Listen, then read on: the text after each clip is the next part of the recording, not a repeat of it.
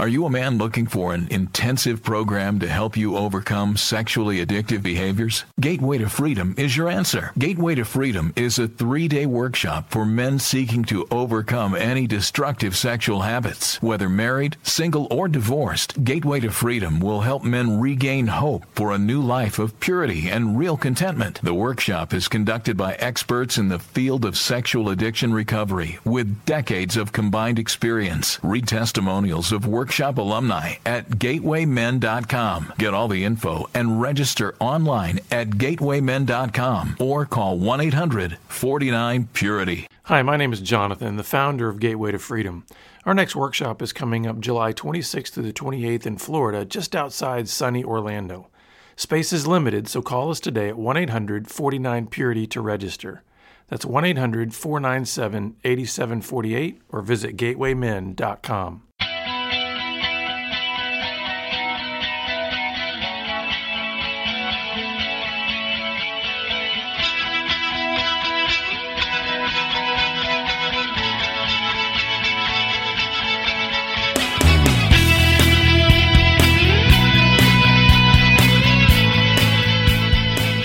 Good day, listeners. Welcome to this edition of the Pure Sex Radio broadcast. I'm so glad that you've decided to join us. My name is Jonathan, and I'm here with my good buddy, Steven Cervantes. So how's it going today? Great to be here. Thank you. Yeah, I have loved it ever since, I don't know, it was probably earlier this year that you've decided to just wear these awesome, like, crisp white shirts. I don't know if you were just trying to kind of do like Steve Jobs did, where he's got the same outfit. Like, I'm just that's not in a red tie. This is my webinar look. Okay, good. So maybe the podcasters don't know that. They think I only own one tie.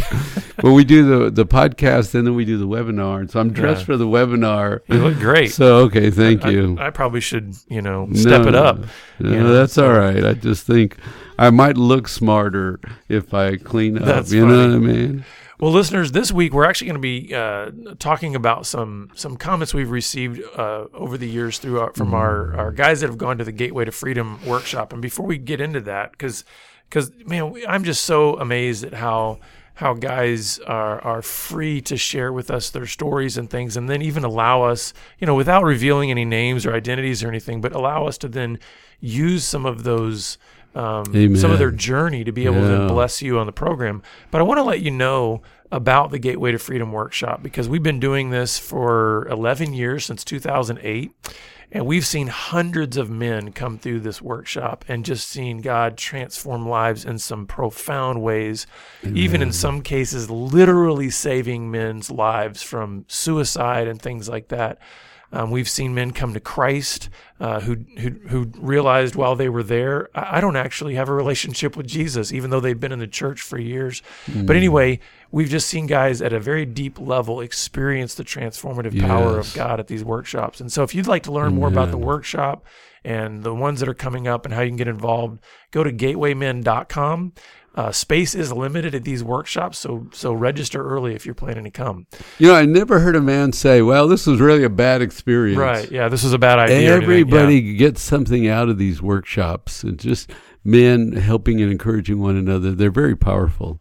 So what I wanted to do was have a dialogue, because when you go back home, even after a great weekend, you still have struggles and battles. And so I wanted just to sort of have a smorgasbord of the battle, so that if you're out there, you can take hope and encouragement, and that, we're battling on different fronts, on different issues with ourselves. Mm-hmm. So the first guy comment is this, and thank you, gentlemen, for giving us permission to share. We never say names, but brother helps brother in this ministry. And so guy number one says, man, I'm such a showman. I love talking and presenting and looking good. And I realize that has hindered me by being such a showman and always having to be on. It means that sometimes I'm not honest. And I have to knock that off. I have to be more genuine, more honest. Sometimes I'm scared. Who am I if I'm not the showman? I love the admission of being scared. I can relate to that one a lot, because when when you begin to learn what it's going to take to pursue greater integrity and recover from old patterns and old ways, I mean, let's just be honest. That's a scary proposition. Even as enticing and as good and hopeful as what's ahead might appear, when you understand the steps you're going to need to take to move in that direction, things like confession and disclosure, and it's a scary thing. I can relate to that fear. Yeah. So, guy number 2 says, I don't just have a porn problem. I have a work problem. I overwork, and then I get stressed, and then I overeat, and then I'm unhappy, and so I use porn. And so I think I got like several layers of stuff going on that I've really not put together before. So this is so common, I think, where guys, they come to our ministry or they come to our workshop, and they're coming because they've got a particular problem that they want to address, right? Like, yeah, I'm looking at porn, I'm having affairs on my wife or whatever. And it's amazing how when you crawl through that window of their lives of going, hey, this is the thing I want to work on. And all of a sudden it opens up into all other kinds of areas of dysfunction and disorder. And I've often said it this way, that God will crawl through the window of our sexual brokenness so that we might open ourselves up to having him transform our whole lives. So I know, like, for me, when I got into recovery for sexual addiction, it exposed what a terrible money manager I was. It exposed how bad I was in relationships, how inconsiderate I could be in work environments. I mean, it just the dominoes started falling in terms of like, oh, so there's more to work on here than just my sexual addiction issue. That's great. That's great insight. I can see the light bulbs going on in the class today out there. The students are going, yeah. I saw that, and then I saw that. Then when I saw that, I saw that. Well, and statistically, 75 to 80% of those who are classified as addicted to anything are typically have what they call a dual addiction, meaning they almost have like an addictive personality. So we see this sometimes too, don't we? When a guy, he starts working on his porn problem, he's not looking at porn anymore, and now he's playing 5 hours of video games every day. So he's almost like just transferred kind of the addictive over to. One guy said, I don't like me. I don't take care of me. I take terrible care of myself. And it's sad. And I think part of the way to start is by being sad about what I've done to me. That's good. And the idea of I don't like me, we have to hit that head on, don't we? Because think about it this way, Stephen. If you have a value system that essentially believes lies about your worth, how difficult does that make it to really pursue integrity with any kind of energy? Because what you're saying is, well, I'm not worth much to begin with. Why would I go through this process to try to get well? Oh, that's good. So I think he's got a good, proper response of being able to go, let me process the sadness of this, the sadness of my shame, the sadness of kind of my state of circumstances right now. I think grief and sadness is a good emotion to launch from in recovery. Absolutely. Because it kind of it sort of puts things in perspective for you, but I think also it's sort of a cleansing process to help you get to a new state of mind, to grieve the things that are broken in your life. I think it's a great place to start because you can't run away and escape and fantasize and distract. No, do your grief work. So one guy said, I have 30 days of sobriety, sexual sobriety. That's the longest period I've ever been clean. But it sort of makes me sad at the same time because I see there's no depth in my marriage. We don't enjoy each other. We don't have deep dialogue. For the first time, after 30 days of being clean, I see how shallow Ooh, yeah. our relationship is. Now, you and I, when back in the day, as they say, right, when this ministry was really young and small, and we were going out there and really having good success in helping guys get off of porn, we had maybe a false notion that, hey, listen, if you eradicate the acting out problem, then relationships will improve and all this kind of stuff.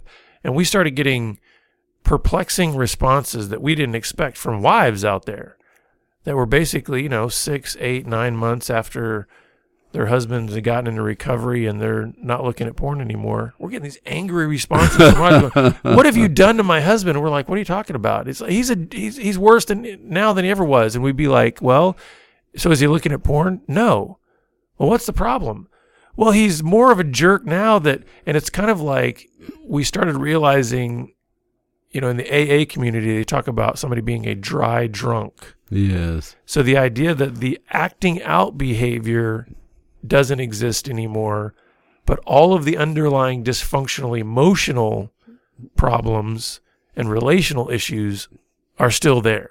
Yes. And so what this guy is saying is, I've gone 30 days without looking at porn, and that's a first in my life. Never gone that long. Mm.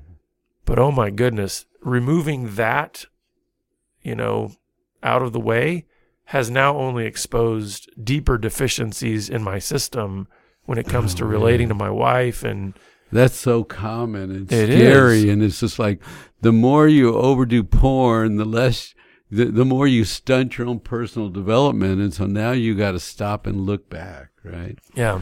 This guy said, I'm afraid of who I am. And I judge myself, and I'd rather be hypersexual than slow down because I'm afraid that really I'm not fixable, I'm defective, there's something wrong with me. I can't slow down and look at me. Well, you know what? Kind of a parallel to this, or something that I think about alongside of this, is I remember when I first started recovery, some of the fears that I had around entering recovery was the idea that I really am ignorant to who I am. And the reason is because I knew all of the secret brokenness that was kind of behind my mask and my image that I would present to everybody else. So I had this great polished image, and that people would ask me what I believe. I'd tell them certain things. Or so when I'm in church, I look like a rock star. And then when I'm at work, I tell them certain things about what I want them to know about me.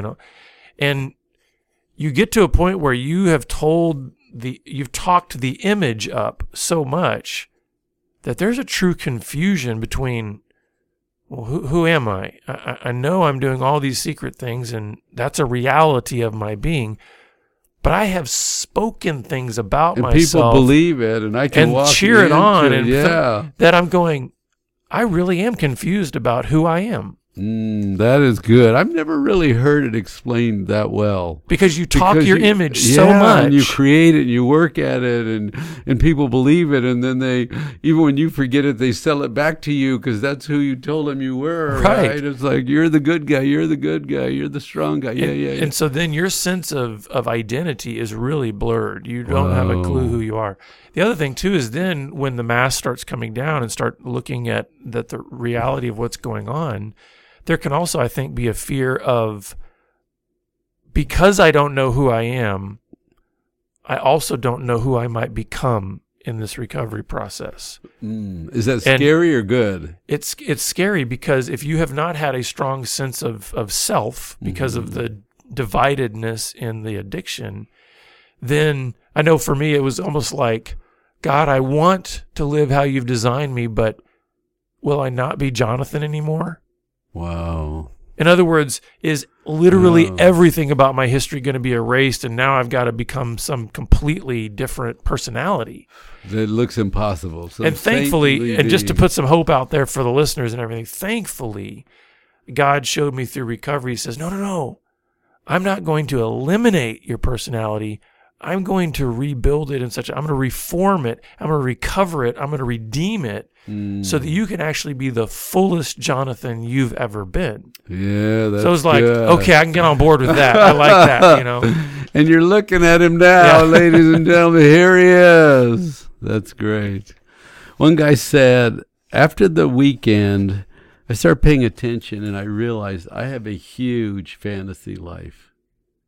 So I like to escape, get in my head, get away, not be present, always planning to leave, waiting for the next time to leave.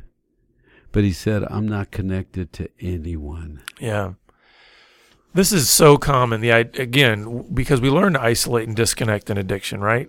So one of the things that helped me, and you've even talked about this some in some counseling practices and stuff, is that it can be a helpful discipline to do certain behaviors that force you to enter this moment. So for instance, like if I feel myself drifting, or I'm like somehow I'm wandering in my mind when, let's say, my wife is talking to me or something, one of the disciplines that I learned a long time ago was, when I recognize that, in my mind, if I can't do it out loud, in my mind, start naming things in the room, start naming words that she's saying, start repeating things that she's saying. So it's like I could just be sitting there and I'm going, okay, red tie and white shirt and Steven Cervantes. But it's grounding you. It's bringing me right into this physical moment here. This is right a now. huge technique tool here. Ground yourself in the moment, right? Because your brain wants to hijack you and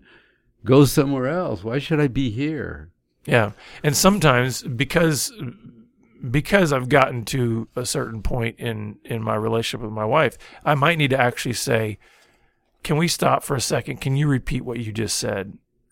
Because I'm sorry, my mind was wandering. I want to come right back into this moment. That's now, good. many years ago, that could have been highly offensive or whatever. But now it's like, okay, there's a respect there that says, oh, well, I want you to be in this moment. Yeah. So thank you. You've come back to me. Yes, you know. So. That's good. One guy said this, and he said it almost like in a statement of awe. I caught myself trying to escape. I caught myself. I saw myself for the first time. I caught me. You know, isn't that great? That's good, yeah. Because you can't be working on growth. Either you're escaping, or you're starting to catch yourself. You want to escape right now, don't you? Don't be escaping. Hold the moment. And this is another thing to think about in terms of techniques and stuff is, and by the way, this is biblical. So don't send me nasty emails about this being a bunch of psycho babble or whatever. There is a real need for healthy self-talk. Mm-hmm. And the reason I can say it's biblical is because just read the Psalms. David especially, there's a lot of oh my soul, why are you so downcast within me? He's talking to himself. He's talking to his own soul. So the idea is here, when you're talking about the idea of catching yourself, hey, we know our patterns, right? We know our drifts, and the more you can pay attention to that, yes, then you can arrest your soul and you can go, whoa, soul, mind, you're wanting to go in that direction. No. We're going to move in a different direction, and that's healthy self-talk. Yeah, that's good. This guy said, I'm practicing more sadness, and I'm finding it's a great counterweight to fantasy. If I can own my life and the sadness of my life and what I've wasted and the money I've spent, the years, what I've built, if I can remind myself of the sadness, it's hard to go escape into fantasy and pretend that's good. Yeah, I think there's a degree to which that can be helpful. I would give a word of caution in going so far into one's sadness that then it turns into shame. And what I mean by that is, yes, I get it. I even did exercises like this early in my recovery where it's like count the cost, right? Yes, look at all the things that have been, look at the things that have been lost, look at the things that have potential to be lost, and be sober-minded about the effects, the consequences of your actions. And that was a good exercise in terms of just starting to give me clearer pictures of the relationship between, hey, a man reaps what he sows, right? There's a sowing and reaping principle here. But I also had to guard against the temptation that had to go so far down that now I'm just in a penance state. Like now I'm in a self-loathing. I'm going to whip myself and now say, yeah, see, look at how bad I am, and look at how. Yeah. And so you have to be careful of going too far in that. There's a line at which I think you say, I'm being sober-minded here. I am looking at the cost. There's real consequences to my behavior. And I think that's what he was saying. Yeah. It's checking me for the first time. And it's good to grieve that. The way I would put the language around that when he says sadness is, let's grieve the cost here. Let's grieve the consequences. That's right. And it counters the will to fantasize and escape. It's like count the cost and own your life. This guy said, I started taking meds. I never thought I would. But he said, there's so much stress. There's so much conflict. I'm in such a bad place. I'm going to try to use some medication to at least stabilize. Mm-hmm. And early on, I thought, using medications, that's for weak people. But then I saw people struggling just miserably. And I thought, if some medication can help you, use some medication. Yeah. You know, sometimes your biology is just off, and if we could get a leveling out experience, that would be great. You know. Yeah. And my stance on that, and the way, I mean, I was on Prozac for 6 months in the first, part of my recovery, and a lot of it was just, I was depressed, I had suicidal tendencies, that kind of stuff, and so the medication was helpful in terms of just kind of lifting the biology, so to speak. Yes. So it's like, because to me it felt like a cloud, and so it's like, okay, the cloud got lifted a little bit so that I could see a little more clearly. What I often say though is, yes, medication can be helpful because there can be biological blocks that are happening there. But what we want to be careful of is we don't look to the medication as the be-all, end-all. So it's like, hey, let's use what's available to us to help us, but let's go on a journey of really trying to say what needs to shift at a paradigm level in terms of my thinking and my behaving and my relating. And so can medication help me maybe for a season? Maybe certain aspects, it does need to be ongoing, but maybe for some, it's just a season. Right. Yep. Good. One guy said, I travel a lot and it's stressful and there's temptations out there. He said, I use your podcasts for strength. Isn't that great? That's awesome. Yeah. I listen to your podcast to ground me and so I can keep working on growth and going forward. And so, and that's why we do what we do, is because it's like, we know that it can be very lonely out there. I mean, there's a lot of people that they struggle to even find, a good group or find some people that are really wanting to walk alongside them. And so we're glad that we can, sort of step into your living room, so to speak, and hopefully be a voice that can give you encouragement and insight and help along the way. So that blesses us. Thank you. Yeah. So one guy said, I really have a history of lying and sneaking and using and being unfaithful. But something's changing, and I'm getting tired of that life. And now I'm a man on a mission of integrity. I know I'll fall down, but I'll get back up because now I'm on a mission. Where I was just slipping and sliding, going somewhere, I now have a mission. Well, what I love about that, and this is something that we talk about a lot in our ministry, is getting a clear understanding of what you are aiming for.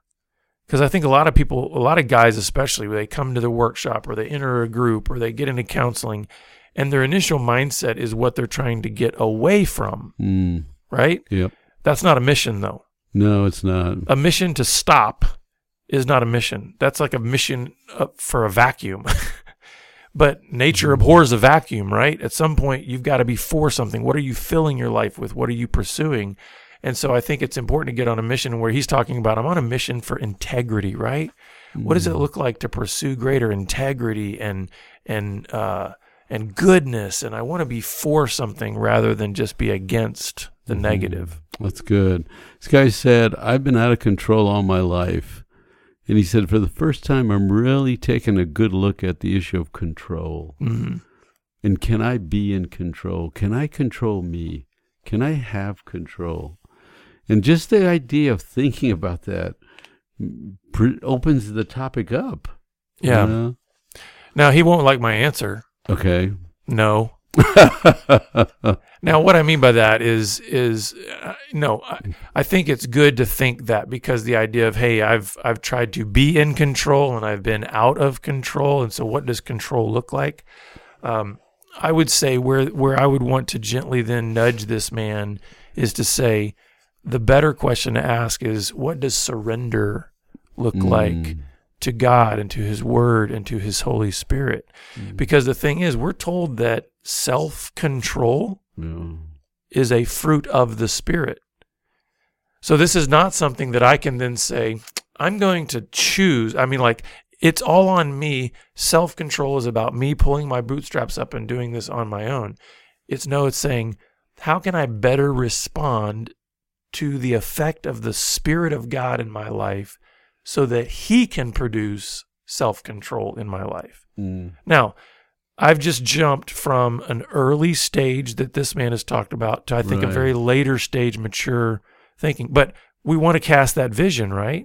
That says, okay, good, you're thinking about control, you're thinking about these things in your life. Now start reframing it into, okay, what does greater surrender to the Spirit of God, the only one that it can actually produce self-control that's pleasing to God in my life, how do I increase surrender to Him?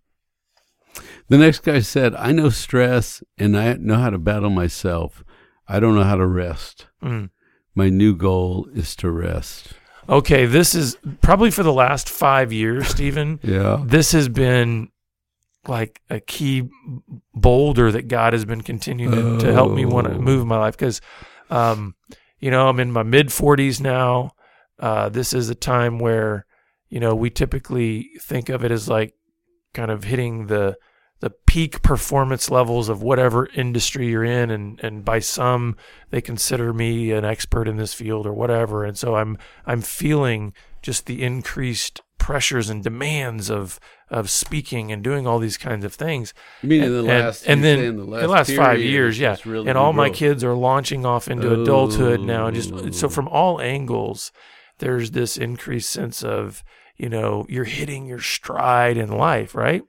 Well, at the same time, then it often translates to me as I'm hitting the pit. I need a pit stop. It's like I feel like I've blown a tire or something. and so I'm racing the track. I need to pull in for a. So I feel like what God has been doing consistently is bringing me back to this word of rest and peace, and how do you keep margin even in the stride of life, and so I can identify with this. That's good. And you and I have talked about this. If we ever, I think if either one of us was ever forced to put a super fine point on what is the ultimate goal of recovery, it's peace, right? It's rest. Yeah, absolutely. I saw that early on, such conflict and turmoil. I remember doing a group and asking the elders in our church, could you come and teach us about rest?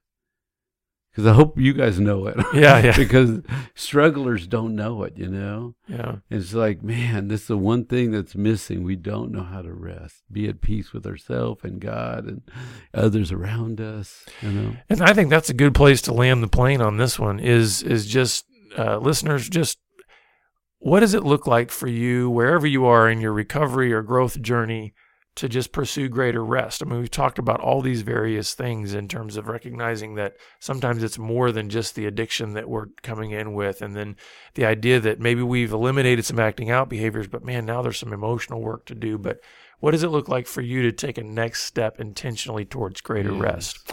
And we'd love to hear from you. If you want more help from us, that's what we're here for. So you can reach out to us at puresexradio.com or connect with us on Twitter at puresexradio.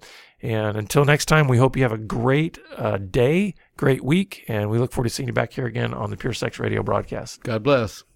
Pure Sex Radio is paid for by Be Broken Ministries. Visit us online at puresexradio.com.